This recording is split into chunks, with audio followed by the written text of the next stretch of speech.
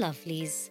My name is Arti Shah and welcome to another episode of A Ray of Sunshine, a journey of an Endo warrior and everything in between.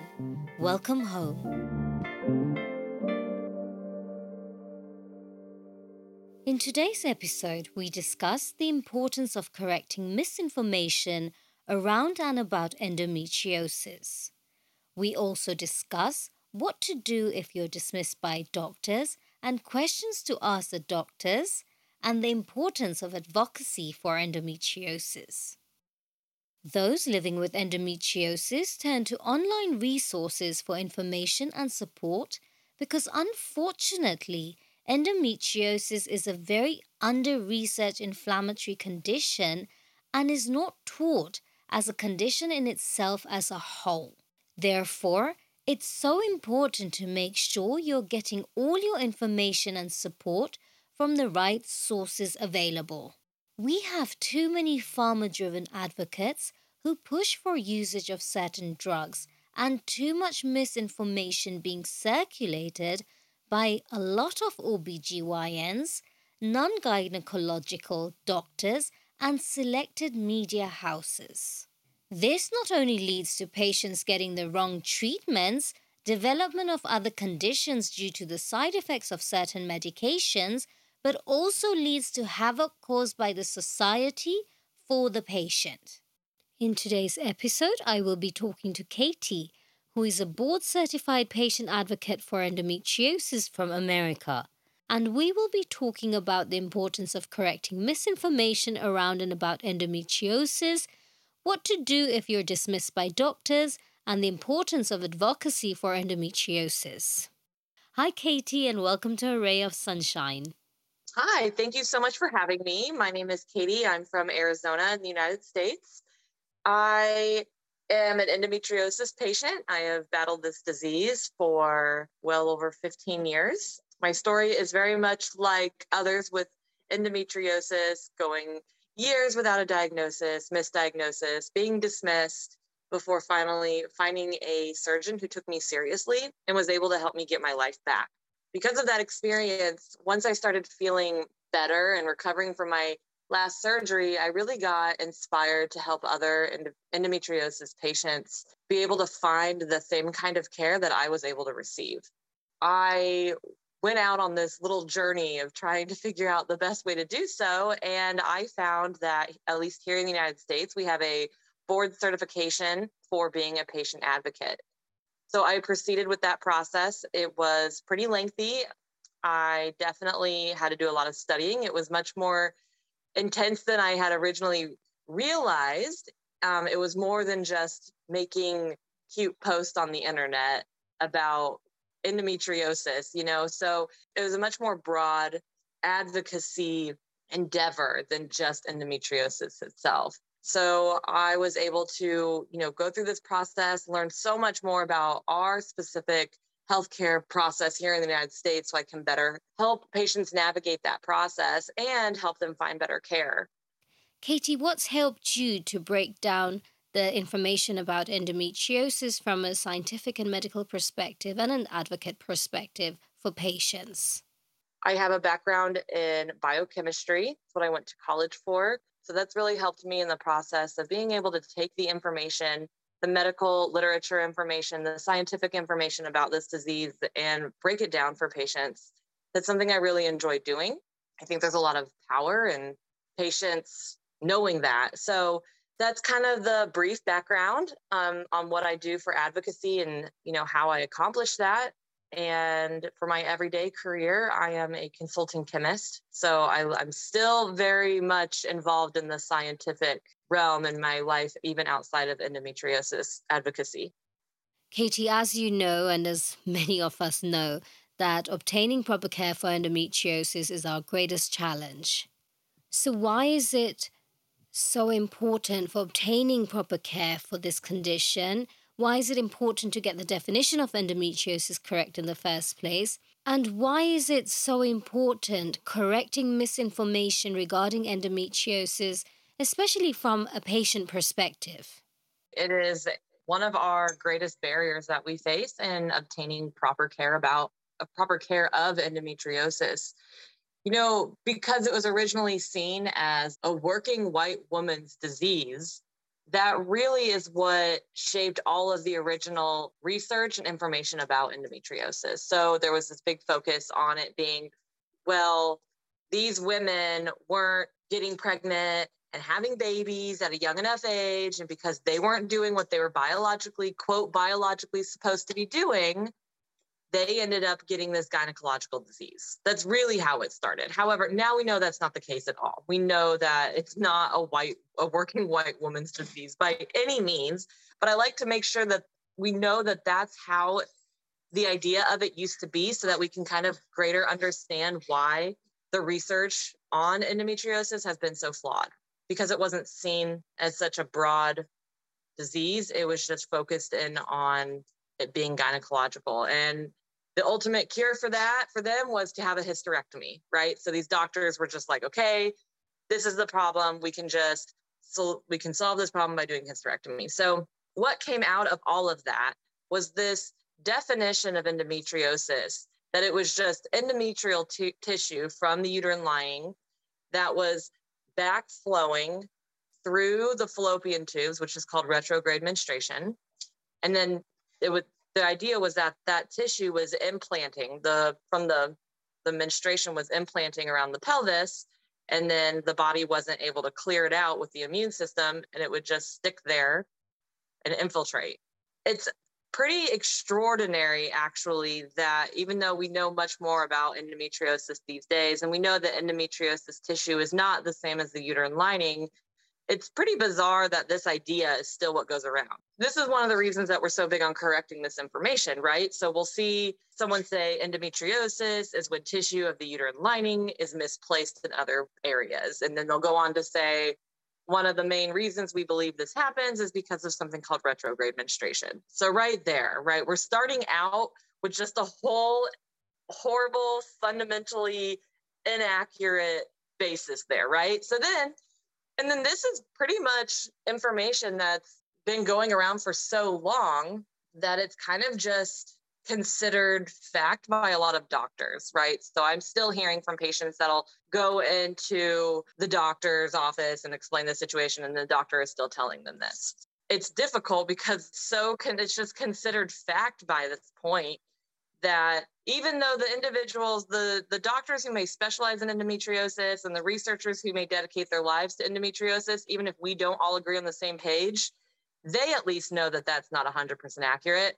But our regular doctors, our regular everyday OBGYNs, they're not taking the time to dive into the research. They don't have the time. So they're kind of just going based on what information that was either taught to them decades ago in school, or maybe they graduated more recently. But we know, at least here in the United States, that in medical school, what they're taught about endometriosis is real brief and similar to what's always been kind of taught before. And so it's hard, because I don't want to get angry with just the everyday doctors. I don't think that they necessarily mean us any harm. I think that they're just kind of regurgitating what's been given to them. It shouldn't be on the patient, but it is on the patient. For when we see this misinformation, it's really important for us to say, no, actually, we do know, and provide the sources, right, that that endometriosis is tissue that is kind of similar to the endometrium, but it's significantly different. And it's different enough that we know it's not the same entity. And we know individuals now that have a hysterectomy and still have endometriosis. There's research that has shown multiple fetuses that had endometriosis. As we're investigating this disease more, we're really understanding that it's not just some simple, okay, there's retrograde menstruation happening, and then we're getting endometriosis. Oh, and we now know that about 90% of individuals with a period do experience retrograde menstruation, but only about 10% of those individuals get endometriosis. So that's another thing. Well, why is that occurring, right? It's much more convoluted and complicated. And so it's just really important that we are pointing out all of these differences between, endometriosis and the endometrium. We know very well as patients that endometriosis is a whole body condition. It's not just about affecting the areas where endometriosis is or the endometriomas grow, as we know it affects every organ, but also mentally and physically.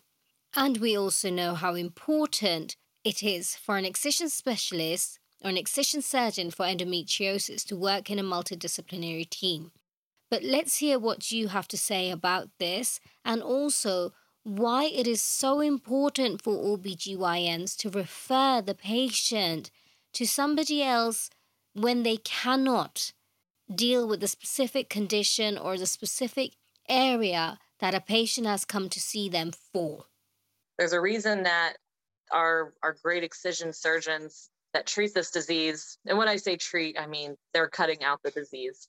They work with surgeons of other disciplines. You know, when you have thoracic endometriosis, they're working with a cardiothoracic surgeon. If you have bowel endometriosis, they're working with a colorectal surgeon.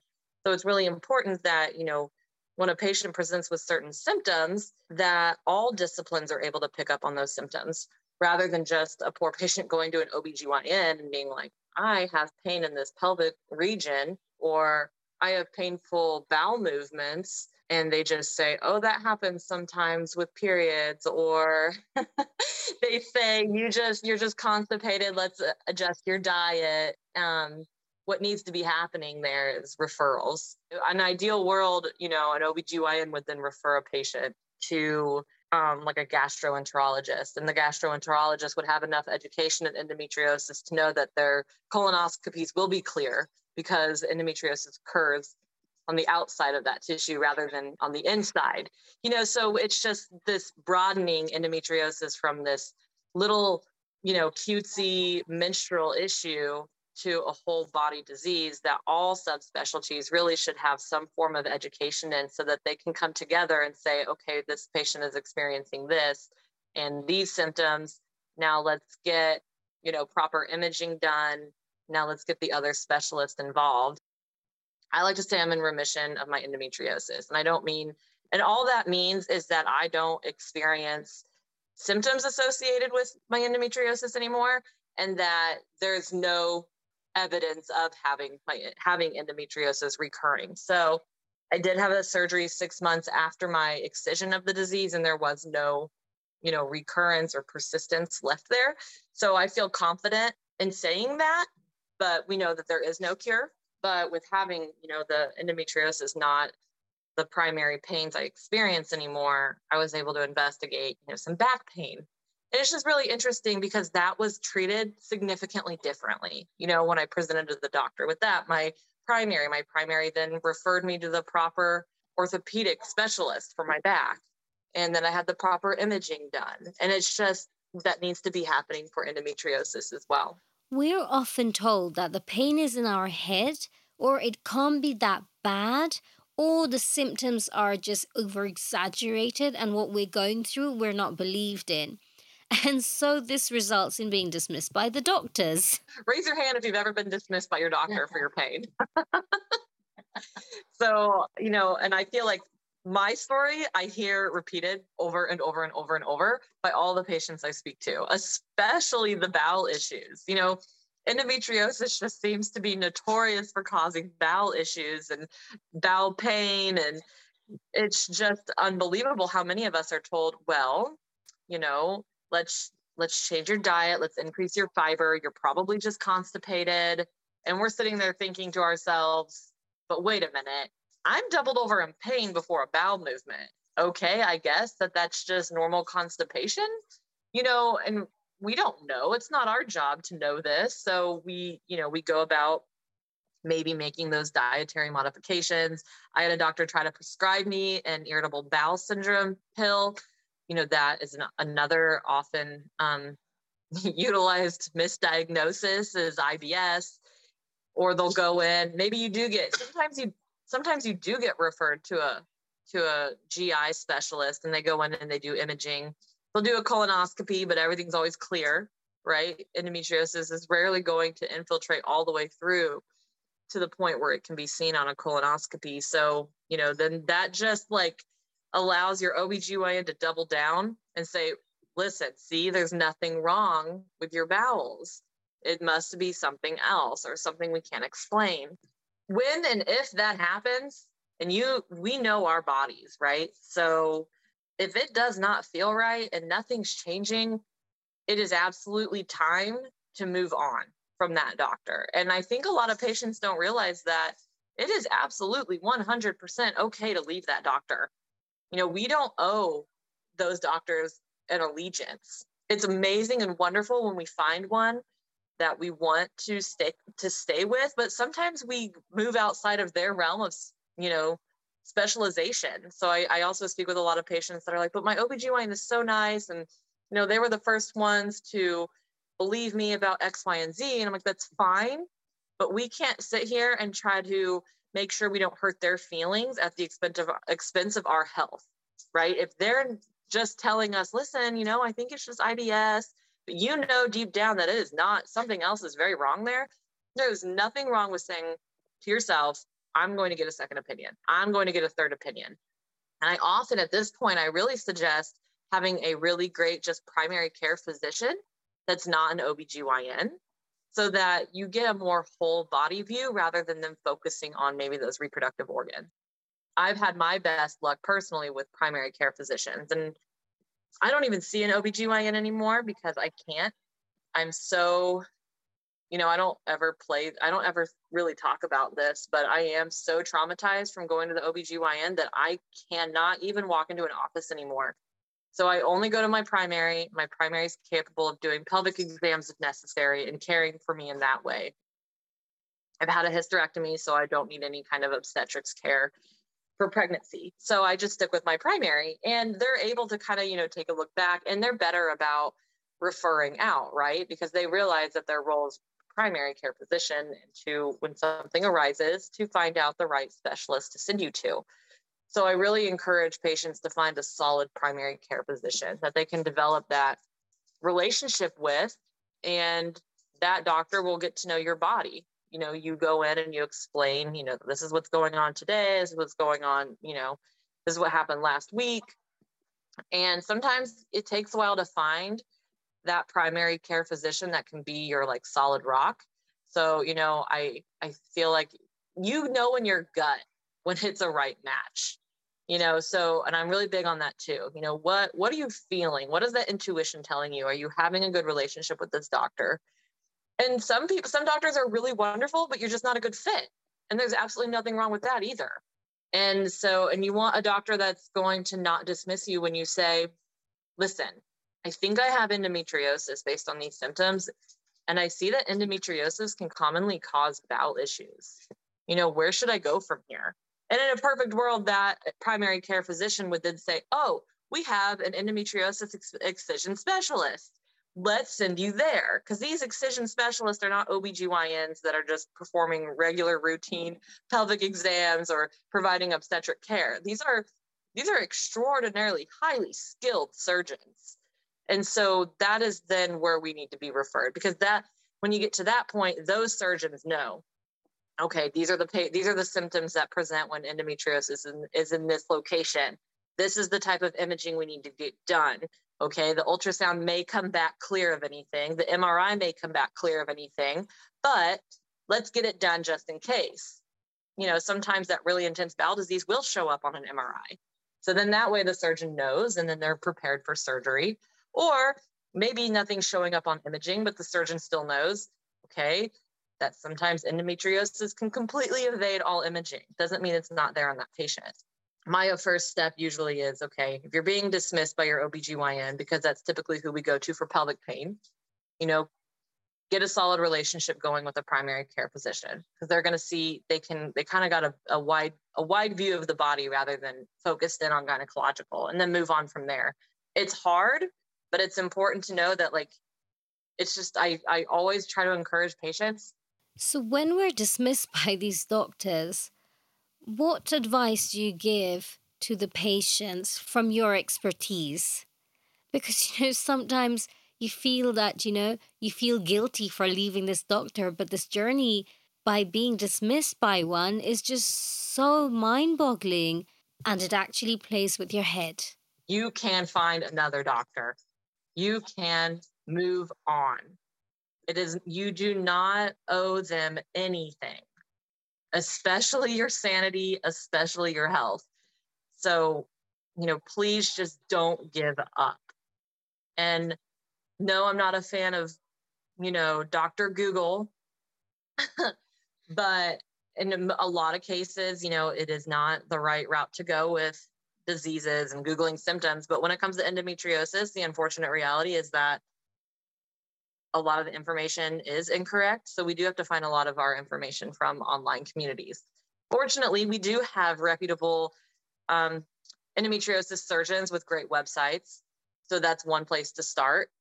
And it's becoming much more known. And it's important when you follow, say you find an account on social media that you really like, make sure that they're providing those sources, right? Okay, so are they citing medical journals? And that's something else I encourage patients to do, is learn how to read these scientific papers. And I help them know, what level of evidence is this? Is this considered a high level of evidence, or is this kind of considered, just a little trial that isn't that great of evidence? And so look for, accounts that are encouraging proper education about the disease. They're sharing facts that are backed with sources, and I would encourage staying away from the fear mongering and the really sensationalized information, because, you can fall into the trap of people saying that they can cure your endometriosis with their diet, and that's also harmful. So that you may be able to manage your symptoms, but when it comes to actually finding the proper care for endometriosis, that's a different route than finding your ways at home of managing your symptoms. So you see, it's absolutely okay to get a second opinion, a third opinion, or even a fourth opinion if you're being dismissed by your doctor when it comes to living with endometriosis. Because as we know, the back and forth of living with endometriosis, being dismissed, and just not being believed causes a lot of medical trauma. This medical trauma is both physical and mental. I hope this episode has been helpful, and remember that you're not alone. We're very many advocates who are out there, so make sure you get your information and advice from the right resources available.